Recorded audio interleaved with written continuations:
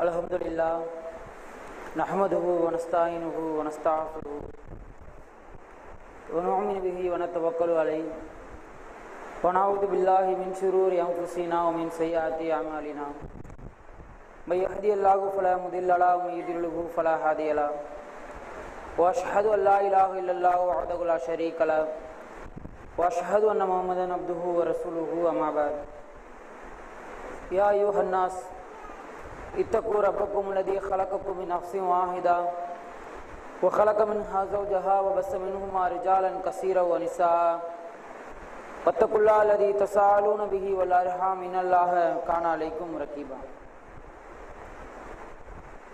புகழும் புகழ்ச்சியும் நம்மை படைத்து இந்த உலகத்தை நம்மை சிறந்த முறையிலே வாழ செய்து கொண்டிருக்கும் வல்ல ரஹ்மானுக்கே உரியதாகும். அல்ஹம்துலில்லாஹ்.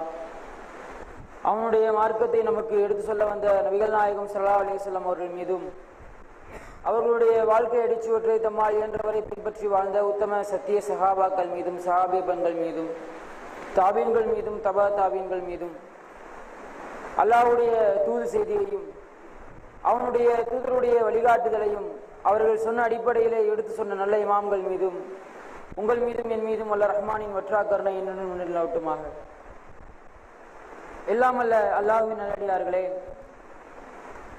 இந்த இஸ்லாமிய மார்க்கம் மேலோங்குவதற்காக, இந்த மார்க்கத்தை மக்களுக்கு மத்தியிலே எடுத்து சொல்வதற்காக பல்வேறு விதமான நபிமார்களை பல்வேறு விதமான சமுதாயத்திற்கு அல்லாஹ் ரப்பல் ஆலமீன் அனுப்பி அந்த நபிமார்களின் மூலமாக அந்த சமுதாயத்து மக்களுக்கு படிப்பினை பெற செய்து அவர்களுடைய தூது செய்தியை மக்களுக்கு மத்தியிலே எடுத்து வைக்கக்கூடிய ஒரு நல்லடியார்களாக நபிமார்களை அல்லாஹ் ரப்பல் ஆலமீன் அனுப்புகிறான். அந்த அடிப்படையில இறுதியாக வந்த ரசூலுல்லாஹி ஸல்லல்லாஹு அலைஹி வஸல்லம் அவர்கள் தம்முடைய இந்த 23 ஆண்டு கால ஏகத்துவ பிரச்சாரத்திலே இந்த மார்க்க பணியின் வழியிலே அல்லாஹ்வுடைய தூதர் பல்வேறு விதமான தியாகங்களை செய்திருக்கின்றார்கள், பல்வேறு விதமான போர்க்களங்களை சந்தித்திருக்கின்றார்கள். அதே மாதிரி பல்வேறு விதமான இழப்புகளையும் அல்லாஹ்வுடைய தூதர் சந்தித்திருக்கின்றார்கள். இப்படி என்னதான் பல்வேறு விதமான விஷயங்கள் அல்லாஹ்வுடைய தூதருடைய வாழ்க்கையிலிருந்து நாம் ஒரு படிப்பினையாக எடுத்துக்கொண்டாலும் இந்த இஸ்லாமிய சமுதாயத்திற்கு இந்த மார்க்கம் மேலோங்குவதற்காக அல்லாஹ்வும் அல்லாஹ்வுடைய தூதரும் பட்ட பாடு கொஞ்ச நெஞ்சம் கிடையாது. எந்த அளவிற்கென்றால் அல்லாஹ்வுடைய தூதரும் அவருடைய தோழர்களும் பல்வேறு விதமான தியாகங்கள், பல்வேறு விதமான இந்த மார்க்கம் மேலோங்க வேண்டும் என்பதற்காக பல்வேறு விதமான விஷயங்களை அல்லாஹ்வுடைய தூதரும் அல்லாஹ்வுடைய தூதருடைய தோழர்களும் தியாகம் செய்தார்கள். இப்படி பல்வேறு விதமான தியாக வரலாற்றை நாம் கேள்விப்பட்டாலும் இஸ்லாமிய வரலாற்றிலேயே மிக முக்கியமானதாக கருதப்படக்கூடிய ஒரு வரலாறு என்னவென்றால் ஹுதைபியா உடன்படிக்கை. இந்த உடன்படிக்கையை நீங்கள் எடுத்து பார்த்தீர்கள் என்றால் இந்த உடன்படிக்கையினுடைய ஒட்டுமொத்த சாராம்சம் என்ன தெரியுமா? முழுக்க முழுக்க இஸ்லாமிய மார்க்கத்திற்கு எதிராக, ஏகத்துவவாதிகளுக்கு எதிராக காபிர்கள் செய்த பொய் பிரச்சாரம் மேலோங்குவதற்காக அவர்கள் செய்த ஒரு சதி திட்டம் தான் இந்த ஹுதைபியா உடன்படிக்கை.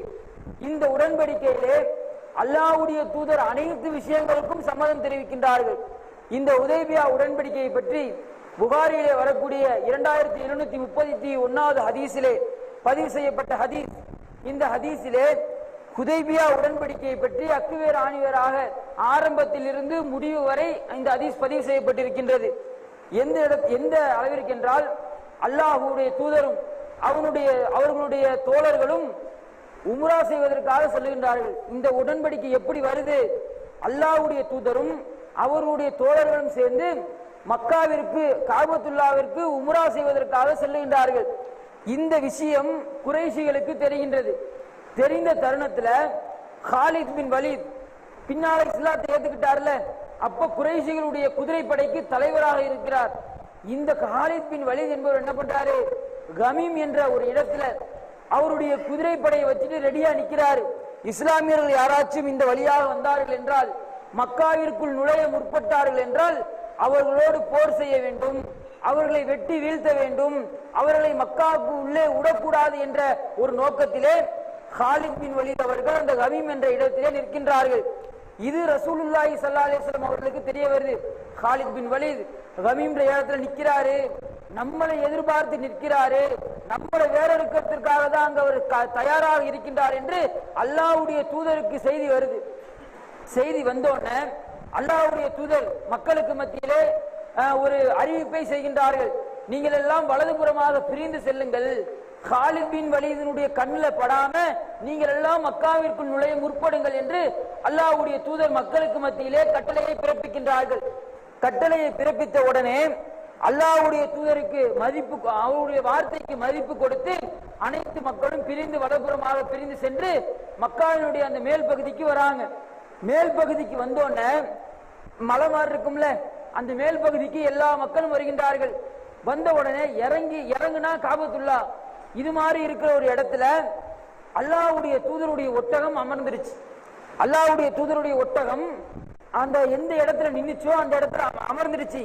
மக்கள் எல்லாம் சொல்கின்றார்கள், ஹல் ஹல் எந்திரி எந்திரி என்று அல்லாஹ்வுடைய தூதருடைய ஒட்டகத்தை தட்டி எழுப்புகின்றார்கள். எழுப்புன நேரத்துல அது எந்திரிக்க மாட்டேன்னு சொல்லி முரண்டு பிடிக்குது. உடனே மக்கள் எல்லாம் சொல்றாங்க, கஸ்வா முரண்டு பிடிக்கிறது, அல்லாஹ்வுடைய தூதருடைய ஒட்டகத்தினுடைய பெயர் அது, கஸ்வா முரண்டு பிடிக்கிறது என்று மக்கள் எல்லாம் பேசுகிறாங்க. பேசின உடனே அல்லாஹ்வுடைய தூதர் சொல்கின்றார்கள், கஸ்வா முரண்டு பிடிக்கவில்லை, கஸ்வாவுடைய குணமும் அது கிடையாது. யானை படையை எந்த இறைவன் தடுத்தானோ அந்த இறைவன் தான் இந்த கஸ்வாவையும் தடுத்து வைத்திருக்கின்றான் என்று அல்லாஹ்வுடைய தூதர் அங்கே ஒரு செய்தியை சொல்லுகின்றார்கள் மக்களுக்கு. சொல்லிவிட்டு அல்லாஹ்வுடைய தூதர் அதை தட்டுகிறாங்க. உடனே எந்திரிச்சிருச்சு, துள்ளி குதிச்சு எந்திரிக்குது. எந்திரிச்சு முன்னாடி வராங்க. முன்னாடி வந்தோடனே இந்த சில அற்புதங்களையும் அல்லாஹ் இந்த நேரத்தில் நிகழ்த்தி காட்டுறான். என்ன அற்புதம் என்றால், ஹுதைபியாவுடைய அந்த எல்லை பகுதியில அல்லாஹ்வுடைய தூதர் இருக்காங்க, அவர்களோடு அவருடைய தோழர்களும் இருக்கின்றார்கள். இந்த நேரத்தில் என்ன தெரியுமா ஆகுது, மக்களுக்கு தண்ணி பஞ்சம் வந்துடுச்சு. ஒரு சின்னோண்டு கிணறுதான் இருக்கு, அந்த இடத்துலயும் கொஞ்சம் தான் தண்ணி இருக்கு. மக்கள் எல்லாம் போய் முட்டி மோதி கொண்டு அந்த கிணத்துல தண்ணி குடிக்கிறாங்க. அப்படி தண்ணி குடித்த பொழுதும் அந்த தண்ணி தீந்துடுச்சு. நபி ஸல்லல்லாஹு அலைஹி வஸல்லம் ரசூலுல்லாஹி ஸல்லல்லாஹு அலைஹி வஸல்லம் அவர்களிடத்திலே மக்கள் முறையிடுகின்றார்கள், அல்லாஹ்வுடைய தூதரே இது மாதிரி தண்ணி இருந்துச்சு, நாங்க போனோம், போய் தண்ணி குடிச்சோம், தண்ணி தீந்துடுச்சு, ரொம்ப தாகமா இருக்கு, இன்னும் மக்காவிற்கு இவ்வளவு தூரம் பயணம் செய்து நாம் செல்ல வேண்டும் என்றால் நமக்கு உடல்ல முகங்கள்ல தண்ணி தேவை, தண்ணிக்கு என்ன பண்றது என்று அல்லாஹ்வுடைய தூதரிடத்திலே அவர்கள் கேட்கின்றார்கள். கேட்ட உடனே அல்லாஹ்வுடைய தூதரை பாருங்க, அல்லாஹ்வுடைய தூதர் தன்னுடைய அம்பு கூட்டிலிருந்து ஒரு அம்பை உருவுகின்றார்கள். உருவி கேட்ட சஹாபாக்கள்கிட்ட கொடுக்குறாங்க. கொடுத்து இதை கொண்டு போய் அந்த இடத்துல போடுங்க அப்படின்றாங்க. உடனே அவர்கள் அம்பை வாங்கி கொண்டு போறாங்க. போய் அந்த இடத்துல போட்டவுடனே தண்ணி பீறிட்டு வருது. மக்கள் எல்லாம் அந்த தண்ணியை பருகுறாங்க, முடிஞ்ச அளவுக்கு குடிக்கிறாங்க. குடிச்சிட்டு மிச்சத்தை அங்கேயே விட்டுட்டு போறாங்க. அதே மாதிரி இது மாதிரியான ஒரு அற்புதம் நடக்குதா. அதே மாதிரி இன்னொரு நபர் புதைல் பின் வரக்கா என்பவர். இவர் யாரு? இவர் அந்த கிராமங்களை சுற்றி இருக்கக்கூடிய ஒரு நபர். அல்லாஹ்வுடைய தூதருக்கு நலம் விரும்பி, அதாவது அல்லாஹ்வுடைய தூதருடைய விஷயத்துல நலம் நாடக்கூடிய ஒரு மனிதர் இவர். இவர் என்ன பண்றாரு, அல்லாஹ்வுடைய தூதர் வந்த செய்தி தெரிஞ்ச உடனே அல்லாஹ்வுடைய தூதர்கிட்ட வராரு. அல்லாஹ்வுடைய தூதர்கிட்ட பேசுறாரு. பேசின உடனே அல்லாஹ்வுடைய தூதர்கிட்ட என்ன தெரியுமா சொல்றாரு, அங்க குறைஷிகள் எல்லாம் உங்களோடு போரிடுவதற்காக தயாரா இருக்காங்க, நீங்கள் உள்ள வந்தீங்கன்னா உங்களை வெட்டி சாய்ப்பதற்கு ரெடியா நிக்கிறாங்க என்று அல்லாஹ்வுடைய தூதரிடத்திலே சொல்லுகின்ற பொழுது அல்லாஹ்வுடைய தூதர் சொல்கின்றார்கள், நாங்கள் போர் செய்வதற்கு வரவில்லை, நாங்கள் எதற்கு வந்திருக்கின்றோம், புனித காபத்துல்லாவை நாங்கள் உம்ரா செய்வதற்காகத்தான் வந்திருக்கின்றோம், நாங்கள் யாரிடமும் போர் செய்வதற்காக வரவில்லை என்று அல்லாஹ்வுடைய தூதர் சொல்லிவிட்டு அல்லாஹ்வுடைய தூதர் ஒரு விஷயத்தை அவர்களுக்கு முன்வைக்கின்றார்கள்.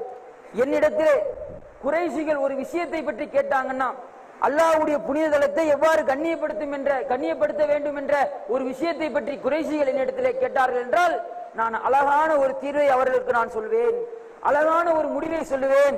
என்கிட்ட யாருமே கேட்க மாட்டாங்க, என்கிட்ட யாருமே பேச மாட்டாங்க, நான் வந்தாலே சண்டைக்கு தான் வரேன்னு நினைச்சுக்கிட்டு முரண்டு பிடிச்சிட்டு முன்னாடியே நிக்கிறானுங்களே தவிர என்கிட்ட யாரும் கேட்க மாட்டேங்கிறார்கள் என்று அல்லாஹ்வுடைய தூதர் சொல்லுகின்றார்கள். தூதர் சொன்ன உடனே இவர் என்ன தெரியுமா பண்றாரு, இவர் குறைஷி மக்கள்கிட்ட போறார்.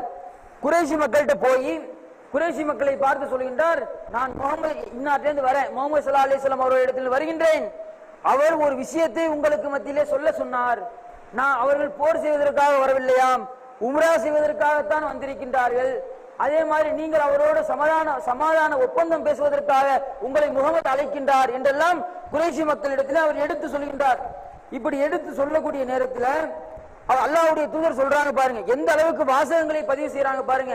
குறைஷி மக்கள் இருக்காங்கல்ல, எப்ப பார்த்தாலும் இவங்க கூட சண்டை போட்டுக்கிட்டே இருக்காங்க. நாங்க போருக்கு வரலனாலும் சும்மா சும்மா எங்க மக்களை தொல்லை பண்ணிக்கிட்டே இருக்காங்க. போரிட்டு களைச்சு போய் நிக்கிறாங்க. அதனாலேயே அவங்களுடைய செல்வத்தெல்லாம் வீணாக்கி போய் நிக்கிறாங்க. இதெல்லாம் இல்லாமல் என்கிட்ட வந்தாங்கன்னா அழகான ஒரு ஒப்பந்தத்தை நாம் அவர்களுக்கு அமைத்து தருவோம் என்று அல்லாஹ்வுடைய தூதர் சொல்கின்றார்கள். சொன்ன உடனே அடுத்ததா சொல்றாங்க பாருங்க, அல்லாஹ்வுடைய தூதர் சொல்கின்றார்கள், இப்படி அவன் என்கிட்ட போருக்கு வந்துகிட்டே இருக்கான், ஒன்னு நான் வெற்றி பெற்று விட்டால், அல்லாஹ்வுடைய தூதர் சொல்றாங்க, எந்த சமாதானத்தையும் ஏற்காம என்கிட்ட அவன் சண்டைக்கு வந்துகிட்டே இருக்கான்ல, நான் ஒருவேளை ஜெயிச்சிட்டேன்னா அந்த இவர்கிட்ட புதையல்கிட்ட சொல்றாங்க, நான் வென்று விட்டேன் என்றால் நீங்கள் உங்களில் விரும்பியவர் இஸ்லாத்திற்கு வரலாம், விரும்பாதவர் அவருடைய மார்க்கத்திலேயே இருக்கலாம், இதுல ஒன்னும் பெரிய பிரச்சனை இல்லை. இது மாதிரியான விஷயத்தை எல்லாம் அல்லாஹ்வுடைய தூதர் அவர்களுக்கு சொல்லி குறைஷிகள்கிட்ட அனுப்புறாங்க. அனுப்புன நேரத்துல குறைஷி மக்களுக்குள்ள ஒரு கூட்டம் கூடி இவர் புரைதன் சொல்றாருல, சொன்ன உடனே சில முட்டாள்கள் இருப்பானுங்க, அவனுங்க சொல்றானுங்க, முகமதுடைய விஷயத்தை பற்றி எங்கள்கிட்ட பேசாத என்று இந்த தூதுவரை பார்த்து சொல்கின்றார்கள். சொன்ன உடனே அதுல சில மக்கள் நல்ல மக்கள் இருப்பாங்கல்ல, அவங்க கேட்கிறாங்க முகமது என்ன சொன்னாரு அப்படின்னு கேட்டோன்னா இவ்வளவு தகவலையும் அந்த குறைஷி மக்களுக்கு அவர் சொல்லுகின்றார். சொன்ன உடனே அந்த கூட்டத்திலிருந்து உர்வா பின் மசூத் என்ற ஒரு நபர் எழுகிறார். எழுந்து குறைஷி மக்களை பார்த்து சொல்கின்றார், உங்கள வயதில் மூத்தவங்க எல்லாம் இருக்கீங்கல்ல, அவர்கள் எல்லாம் எனக்கு தந்தை மாதிரி, என்னை முகமது இடத்திலே நீங்கள் அனுப்புங்கள், முகமது இடத்துல போய் நான் பேசிட்டு வரேன், அவரிடத்திலே பேசுவதற்கு எனக்கு ஒரு வாய்ப்பை கொடுங்கள் என்று இந்த உர்வா பின் மசூத் அவர்கள் எந்திரிச்சு அல்லாஹ்வுடைய தூதரிடத்திலே வருகின்றார்கள். வந்த உடனே அல்லாஹ்வுடைய தூதரிடத்திலே பேசுறாங்க, அதாவது உன்னுடைய சமுதாயத்தை மாதிரி வேற யாராச்சும் அவங்களுடைய சமுதாயத்தை கேவலப்படுத்தி இருக்காங்களா, இப்படிப்பட்ட வாசகங்கள் எல்லாம் போட்டு பேசுறாங்க. பேசிட்டு ஒரு வார்த்தையை விட்டுறாங்க, என்ன தெரியுமா, அல்லாஹ்வுடைய தூதர்கிட்ட பேசிக்கிட்டு இருக்கப்ப என்ன பண்றாங்கன்னா சில வார்த்தையை விட்டுறாங்க. இந்த நிக்கிறாங்கல்ல உன் கூட, இவர்கள் எல்லாம் யாருன்னே தெரியாதவங்க, அல்லாஹ்வுடைய தூதருடைய தோழர்கள் இருக்காங்கல்ல, மதீனாவாசிகள், முஹாஜிர்கள், அன்சாரிகள், இவர்கள் எல்லாம் பார்த்து இந்த உர்வா பின் மசூத் சொல்கின்றார், இவர்கள் எல்லாம் யார் என்றே தெரியாதவர்கள், இவர்களுடைய முகம் எல்லாம் என்ன, இவர்களுடைய முகத்தை எல்லாம் நான் முன்ன பின்ன பார்த்ததே கிடையாது, ஒரு பிரச்சனை என்று உனக்கு ஒரு பிரச்சனை என்று வந்துவிட்டால் இவர்கள் உன்னை நிப்பாட்டி விட்டு சிதறி ஓடிடுவாங்க என்ற இந்த வார்த்தையை விட்டுறாங்க. கொந்தளிச்சுட்டாங்க சஹாபாக்கள். அபூபக்கர் முன்னாடி வருகின்றார், வந்து சொல்லுகின்றார், அடே மூடனே, அல்லாஹ்வுடைய தூதரை நாங்கள் விட்டுட்டு போயிடுவோமா, நாங்க யார் தெரியுமா என்று இப்படி திட்டுறாங்க. திட்டிட்டு அதாவது சொல்ல முடியாத சில வார்த்தைகளை எல்லாம் அபூபக்கர் அந்த இடத்துல பிரயோகிச்சுட்டாங்க. அந்த மொழிபெயர்ப்பில் எப்படி தெரியுமா போட்டிருப்பாங்க, அன்றைய கால அரபி வழக்கப்படி அவர் திட்டினார் இப்படிதான் போட்டிருப்பாங்க. ஆனால் அந்த வார்த்தைக்கு அர்த்தத்தை எடுத்து பார்த்தீங்கன்னு வச்சுங்க, மிக மட்டமான ஒரு வார்த்தைக்கான அர்த்தமா அது இருக்கும். அப்ப இது மாதிரியான வார்த்தையெல்லாம் வைத்து அபூபக்கர் ரலியல்லாஹு அன்ஹு அவர்கள் திட்டுகின்ற அளவிற்கு அவர் மோசமாக சொல்கின்றார். அதே மாதிரி இவர் என்ன தெரியுமா பண்றாரு, பேசிக்கிட்டு இருக்காருல்ல, பேசிக்கிட்டு இருக்கப்பயே ரசூலுல்லாஹ் கோபப்பட்டு, ரசூலுல்லாஹ் சில விஷயங்கள்லாம் சொல்லுவாங்கல்ல, அந்த விஷயத்தெல்லாம் கேட்க முடியாம கோபப்பட்டு என்னடா நம்ம மக்களை திட்டாரு என்ற பேர்ல ரசூலுல்லாஹ்வுடைய தாடியை பிடிக்க வருது, பிடிச்சு ரசூலுல்லாஹ்வுடைய தாடியை இழுக்கிறது. அப்ப என்ன பண்றாங்க, முஹைரா பின் ஷுபா என்ற ஒரு நபித்தோழர், அவர் என்ன பண்றாரு, பின்னாடி நின்னுகிட்டு வாளை உருவி ரெடியா வச்சிருக்காரு. இவன் தாடியை பிடிக்கிறதோடு நிப்பாட்டிட்டா பரவாயில்ல, வேற எதனா பண்ணான்னு வச்சுங்களேன், எடுத்து ஒரே வெட்டுதான். அப்ப வாளை கொண்டு கையில அடிக்கிறாங்க. அடிச்ச உடனே இவர் கேட்கிறாரு, கையில அடிச்சான்ல இவன் யாரு அப்படின்னு அவங்க பேரை சொல்றாங்க, நான் முஹைரா பின் ஷுபா அப்படின்றாங்க. நீ யாருன்னு எனக்கு தெரியாதா? அந்த நபித்தோழரை பார்த்து சொல்கின்றான், அடே மோசடிக்காரனே என்று முஹைரா பின் ஷுபா ரலியல்லாஹு அன்ஹு அவர்களை பார்த்து இவன் சொல்றான். என்ன சம்பவம் அதையும் பின்னாடி அப்படியே வளர்க்கிறாங்க. இவர் அறியாமை காலத்துல இஸ்லாத்திற்கு வரதுக்கு முன்னால ஈரான் பகுதியில ஒரு பிரயாணம் போயிட்டு இருக்காங்க. அப்ப அந்த பிரயாணக்குள்ள என்ன பண்றாங்க, குடி போதையில மயங்கி போட்டு விழுந்துடுறாங்க. இவர் என்ன பண்றாரு, அவங்களை எல்லாம் கொலை செய்து விட்டு பொருட்களை எடுத்துட்டு வந்துடுறாரு. வந்த உடனே அல்லாஹ்வுடைய தூதர்கிட்ட இஸ்லாத்தை ஏத்துக்கிறதா சொன்னார், நீ மட்டும் வா, இந்த பொருட்களை கொண்டு வராது. அல்லாஹ்வுடைய தூதர் இப்படி அவருடைய நல்ல ஒரு மனிதராக மாத்தி இஸ்லாத்துல கொண்டு வராங்க. அப்ப இது மாதிரியான அவருடைய குறைகளை சொல்லி அவர்களை குத்தி காமிக்கிறாங்க. குத்தி காமிச்சிட்டாங்களா, இந்த சம்பவம் முடியுது. இவர் மறுபடியும் போறார். போன உடனே அடுத்தது யார் வரா, முஹைரா பின் ஹிப்ஸ் என்ற ஒருவர் வரார். இவர் அந்த குறைஷி மக்களிடத்திலே சொல்லுகின்றார். இவர் வந்த உடனே மிஹ்ராப் இவர் வராரு, வந்து குறைஷி மக்கள்கிட்ட கேட்கிறாரு, நான் போய் அல்லாஹ்வுடைய தூதர்கிட்ட அதாவது முகமது கிட்ட பேசிட்டு வரேன் என்று சொன்ன உடனே அடுத்து இவர் வந்து பேசுறார். இவர் யாரு? இவர் வந்து அந்த ஹஜ்ஜிக்கான அந்த ஒட்டகங்களை குர்பானி கொடுக்கக்கூடிய ஒரு நல்ல மனிதர். அல்லாஹ்வுடைய தூதர் இவரை பற்றி கேட்கின்றார்கள். கேட்கின்ற பொழுது இவரை பத்தி நல்ல பெருமையா சொல்றாங்க. இவர் தான் இந்த ஹஜ்ஜினுடைய கிரியைகளுடைய ஒட்டகங்களை எல்லாம் குர்பானி கொடுக்கக்கூடியவர் என்றெல்லாம் அல்லாஹ்வுடைய தூதர் மத்தியில நல்ல ஒரு பேச்சா அவரை பத்தி பேசுறாங்க. பேசின உடனே அவர் அப்படி மட்டும் வாழ்த்தல, வந்த உடனே அல்லாஹ்வுடைய தூதருடைய இடத்திற்கு அவர்கள் வந்த உடனே நபி தோழர்கள் எல்லாம் அவங்க வரவேற்கிறாங்க, வாங்க வாங்க அப்படின்னு வரவேற்கிறாங்க. வரவேற்பை பார்த்து விட்டு அங்க என்ன அந்த ஹஜ்ஜியுடைய கிரிகைக்காக உம்ராவுடைய கிரிகைக்காக வச்சிருப்பாங்கல்ல ஒரு அந்த குர்பானி கொடுக்கக்கூடிய அந்த பலிப்பிராணிகள், அதுல ஒண்ணு கொடுத்து கொண்டு போய் குர்பானி கொடுங்க என்று இப்படி எல்லாம் சொல்லி அனுப்புறாங்க. இவரும் மறுபடியும் மக்காவிற்கு வந்து மக்களை பார்த்து சொல்கின்றார், இவர்கள் உம்ரா செய்வதற்காக தான் வந்திருக்கின்றார்கள், மார்க்கத்திற்காக தான் வந்திருக்கிறார்கள், இவரை தடுப்பது நியாயம் கிடையாது, இப்படி எல்லாம் பேசுறாங்க. அடுத்தது யார் வரா? அடுத்தது மிஹ்ராப் பின் ஹப்ஸ் இவர் வராரு. அடுத்தது இவர் யாருன்னா இவர் ஒரு கெட்ட மனிதர். இவர் வந்து அல்லாஹ்வுடைய தூதர்கிட்ட பேசிக்கிட்டே இருக்கார். பேசிக்கிட்டு இருக்கப்பயே சுஹைல் வந்துட்டார். சுஹைல் வந்துட்டு அல்லாஹ்வுடைய இந்த இதுல இருந்தா விஷயமே ஆரம்பிக்குது. இஸ்லாத்திற்கு எதிராக இருந்துச்சுன்னு சொன்னோம்ல உடன்படிக்கை, இதுக்கு அப்புறம் தான் விஷயமே ஆரம்பிக்குது. எந்த அளவிற்கு என்றால் சுஹைல் வருகின்றார். சுஹைல் வந்து அல்லாஹ்வுடைய தூதரை பார்த்து சொல்கின்றார், நீ எதை விரும்பினியோ அதை நாங்க செய்யறோம், உங்களுக்கும் எங்களுக்கும் மத்தியிலே ஒரு உடன்படிக்கை போகணும்னா உன் விருப்பம், அந்த விருப்பத்தை நாங்கள் நிறைவேற்ற தயார், உடன்படிக்கை போட தயார், ஒரு உங்களுடைய தரப்பில் இருந்து எழுதக்கூடிய ஒரு மனிதரை நீங்க கூட்டிட்டு வாங்க என்று அல்லாஹ்வுடைய தூதருக்கு சொல்கின்றார்கள். சொன்ன உடனே அல்லாஹ்வுடைய தூதர் எழுத்தாளரை அழைக்கின்றார்கள். அழைச்சிட்டு எழுதுறாங்க. என்ன எழுதுறாங்க? ஃபர்ஸ்ட் பிஸ்மில்லாஹிர் ரஹ்மானிர் ரஹீம் இப்படி போடுறாங்க. போட்ட உடனே சுஹைல் சொல்றார், நிப்பாட்டு, ரஹ்மானிர் ரஹீம்ன்ற வார்த்தையை நாங்க கேள்விப்பட்டதே கிடையாது, பிஸ்மிக் அல்லாஹும்மன் போடு, பிஸ்மில்லாஹிர் ரஹ்மானிர் ரஹீம் நீங்க போடுறீங்க, ரஹ்மானிர் ரஹீம் என்ற வார்த்தையை நாங்கள் கேள்விப்பட்டது கிடையாது, உங்களுக்கும் எங்களுக்கும் மத்தியிலே சமமான ஒரு உடன்படிக்கையை போட வேண்டும், அதுதான் நியதியை தவிர நாங்கள் தெரியாத வார்த்தைகள் எல்லாம் நீங்கள் இங்கே சேர்க்க கூடாது என்று சுஹைல் அல்லாஹ்வுடைய தூதருக்கு சொல்றாங்க. சொன்ன உடனே இவன் அல்லாஹ்வுடைய தூதர் என்ன பண்றாங்க, சரின்னு எடுக்கிறாங்க, பிஸ்மிக் அல்லாஹும்மன் போடுங்க, போட்டாச்சா? அடுத்து சொல்றாங்க, முஹம்மது ரசூலுல்லாஹ் அல்லாஹ்வுடைய தூதரான முகமது இடத்திலிருந்து எழுதி கொடுக்கப்பட்ட உடன்படிக்கை என்று சொல்கின்றார்கள். சொன்ன உடனே அடுத்து வரார், சுஹைல் வரார், வந்து சொல்றாரு, நிப்பாட்டு, முகமது ரசூலுல்லாஹ் போடக்கூடாது, முஹம்மது பின் அப்துல்லான்னு போடு, அப்துல்லாவுடைய மகன் முகமது என்று போடு, நீ முகமது ரசூலுல்லாஹ் அல்லாஹ்வுடைய தூதரான பஞ்சாயத்தே, நீ தூதர்னா உன்னை நான் ஏத்துப்பேன், நீ தூதர் இல்ல நம்பலன்றதுக்காக தான் இவ்வளவு சண்டைகள், இவ்வளவு பஞ்சாயத்துகள், இவ்வளவு பெரிய உடன்படிக்கைகள், இவ்வளவு போராட்டங்களும் எதுக்காக?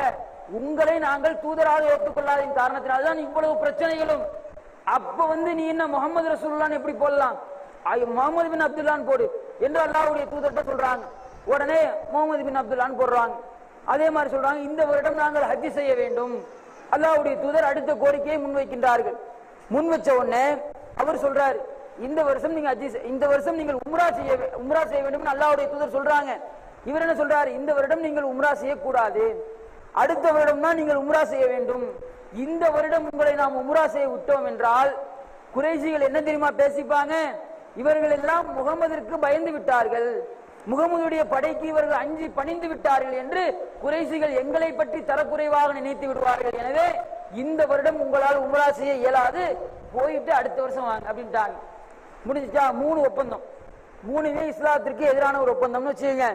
அடுத்தது போடுறாங்க பாருங்க, எங்களுடைய மக்காவிலிருந்து மதீனாவிற்கு யாரேனும் ஹிஜ்ரத் செய்து வந்துவிட்டால் எங்களிடத்திலே நீங்கள் அவரை திருப்பி ஒப்படைத்து விட வேண்டும், எங்கள்கிட்ட நீங்க அவங்களை திருப்பி கொடுத்துடணும், அவங்க எப்படி வந்தாங்களோ அதே மாதிரி எங்களிடத்திலே நீங்கள் கொடுத்து விட வேண்டும். அதே மாதிரி மதீனாவிலிருந்து மக்காவிற்கு இஸ்லாத்தை வெறுத்து எவனாச்சும் வரான்ல, இஸ்லாத்தை அதிகமா யாரும் வெறுக்க மாட்டாங்க, இஸ்லாமிய இந்த நயவஞ்சகத்தனமா நடிச்சுக்கிட்டு மாட்டிக்கிட்டதுக்கு அப்புறம் வராம பார்த்தீங்களா, இஸ்லாம் பிடிக்காம மதம் மாறியவர்கள் யாரேனும் இருந்தால் அவர்களை நீங்கள் மக்காவிற்கு திருப்பி அனுப்பணும், ஆனால் மக்காவில் யாரேனும் இஸ்லாத்தை ஏற்றுக்கொண்டால் அவர்களை நாங்கள் மதீனாவிற்கு அனுப்ப மாட்டோம் என்று சொல்லுகின்றார்கள். சொன்ன உடனே சஹாபாக்கள்லாம் கொந்தளிக்கிறாங்க. என்ன சொல்றாங்க தெரியுமா, நாங்களோ இஸ்லாமியர்களாக இருக்கின்ற நிலையில் ஒரு முஷ்ரிக்கீன்களின் பக்கம் ஒரு முஸ்லிமை நாங்கள் எப்படி அனுப்புவோம், இப்படி சஹாபாக்கள் எல்லாம் கொந்தளிக்கிறாங்க. இந்த நேரத்துல தான் சுகைல் உடன்படிக்கையை பேசிட்டு இருக்காரு. சுகைலுடைய மகன் அபூஜந்தல் வராரு. எப்படி தெரியுமா வராரு? கை கால்லாம் கட்டப்பட்டிருக்கு, உடம்பெல்லாம் அடிச்சு நச்சு நாரா கிழிச்சு எரிஞ்சிருக்காங்க. அப்படியே தவழ்ந்து தவழ்ந்து முஸ்லிம்கள்ட்ட வராரு. வந்து வந்த உடனே பாக்குறாங்க எல்லாம் முஸ்லிம்கள் காபிர்கள் நிக்கிறாங்க. நின்ன உடனே வரவர் யாரு? அபூஜந்தல், சுகைலுடைய மகன். ஒப்பந்தத்தை போடுறது யாரு? சுகைல். சுகைல் வந்து ரசூலுல்லாஹி ஸல்லல்லாஹு அலைஹி வஸல்லம் அவங்கள்ட்ட சொல்றாங்க, முதல்ல இந்த ஒப்பந்தம் இனிமேல் நீடிக்க வேண்டும் என்றால் இந்த அதாவது இந்த அபூஜந்தலை எங்க இடத்திலே நீங்கள் திருப்பி அனுப்ப வேண்டும் என்று சொல்லுகின்றார்கள். உடனே அல்லாஹ்வுடைய தூதர் சொல்லுகின்றார்கள், இன்னும் ஒப்பந்தமே முடியலையப்பா, அதுக்குள்ள எப்படி நான் உங்கள்ட்ட அனுப்புறது? ஒப்பந்தம் முடிஞ்சு நான் அதுல கையெழுத்து போட்டா உங்கள்ட்ட நான் கொடுத்திருப்பேன். இன்னும் ஒப்பந்தமே முடியலையே, எப்படி நாங்கள் உங்களிடத்திலே இந்த அபூஜந்தலை திருப்பி அனுப்புவது என்று கேட்கின்றார்கள். கேட்ட உடனே அவர் மறுக்கிறார், முடியவே முடியாது, அபூஜந்தலை எங்க இடத்துல திரும்பி, அதாவது அபூஜந்தலை எங்க இடத்துல நீங்க திரும்பி அனுப்பியே ஆக வேண்டும் என்று ஒத்த கால நிக்கிறார். ரசூலுல்லாஹ் தூக்கி கொடுக்கிறாங்க. கொடுத்த உடனே அபூஜந்தல் போறாரு, முஸ்லிம்களை பார்க்கிறாரு. அந்த இடத்திலே வாசகத்தை பதிவு செய்கின்றார், ஐ மஹ்ஷரல் முஸ்லிமீன், முஸ்லிம்களே, ஒரு அத்து இலல் குஃபா முஷ்ரிகீன், என்னை இந்த முஷ்ரிகீன்களின் பக்கம் நீங்கள் அனுப்புகிறீர்களா? நானோ எந்த நிலைமையிலே உங்கள்கிட்ட வந்திருக்கேன் பாருங்க. இஸ்லாத்தை ஏத்துக்கிட்டேன், அல்லாஹ்வை நம்பிக்கை கொண்டேன், இந்த முகமதை நம்பிக்கை கொண்டேன், இவ்வளவு கஷ்டங்களையும் துன்பங்களையும் துயரங்களையும் நான் அனுபவித்து உங்களிடத்துல வந்திருக்க நிலையில என்ன போய் இந்த முஷ்ரிகீன்கள்கிட்ட நீங்க அனுப்புறீங்களே நியாயமா? அப்படின்ற மாதிரி கூக்குரலிட்டு கூப்பிடுறாரு. எந்த அளவிற்கு என்றால் இதனுடைய பாதிப்பு சஹாபாக்களுடைய உள்ளத்துல எந்த அளவுக்கு தெரியுமா இருந்துச்சு? உமர் அலிக்கெல்லாம் கடுமையான கோபம். அல்லாஹ்வுடைய தூதரிடத்திலே வருகின்றார்கள்.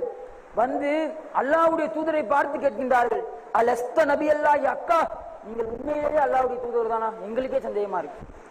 ஒரு முஸ்லிம், அதாவது ஒரு முஸ்லிம் இஸ்லாத்தை ஏற்று வந்திருக்கின்றான், அவனை போய் ஒரு முஷ்ரிக்கீனிட தூக்கி கொடுக்கிறீங்களே, நீங்கள் உண்மையிலேயே அல்லாஹ்வுடைய தூதர் தானா என்று அல்லாஹ்வுடைய தூதரை பார்த்து உமர் அலி கேட்கின்றார்கள். அடுத்து சொல்கின்றார்கள், அதுனா அலல் பாத்தில், நாமோ சத்தியத்திலே இருக்கின்றோம், ஏகத்துவ கொள்கையிலே இருக்கின்றோம், நம்மளுடைய எதிரிகளோ அசத்தியத்திலே இருக்கின்றார்கள். இப்படிப்பட்ட நிலைமையில எதற்காக ஒரு முஷ்ரிக்கீன்கள்ட்ட ஒரு முஸ்லிமை தூக்கி நீங்க கொடுத்தீங்க என்று அல்லாஹ்வுடைய தூதர்கிட்ட கேட்கிறார்.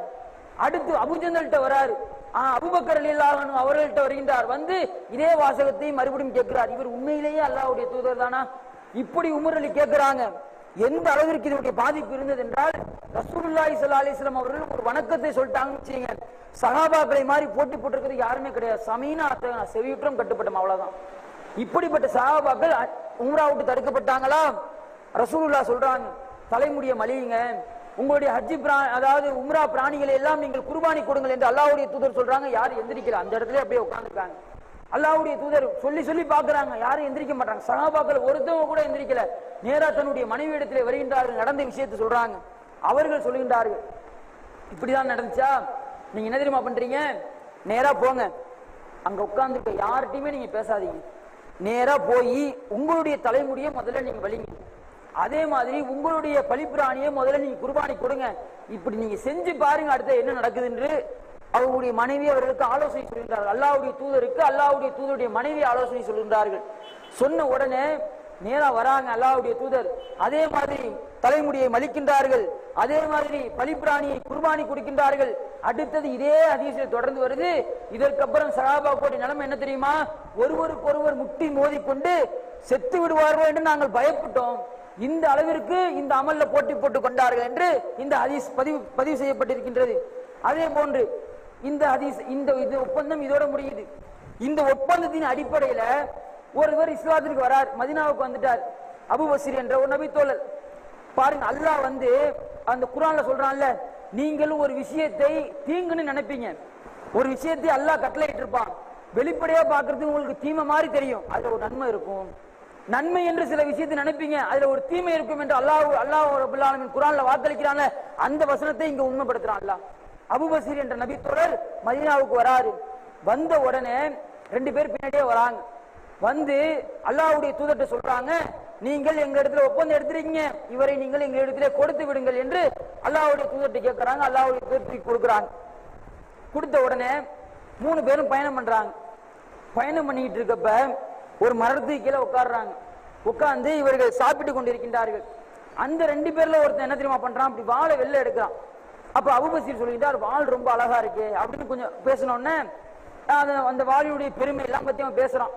பேசிட்டு இந்த கேனப்பை என்ன பண்றான்னா, இவர் கேட்கிறாரு, வாழை கொஞ்சம் கொடு பார்த்துட்டு தரேன் அப்படின்னு. வாழை உருவி அவரு கையில கொடுக்குறான். கொடுத்த உடனே அவர் என்ன பண்றாரு, இவரை வெட்டுறாரு. ஒருத்தனை வெட்டிட்டாரு.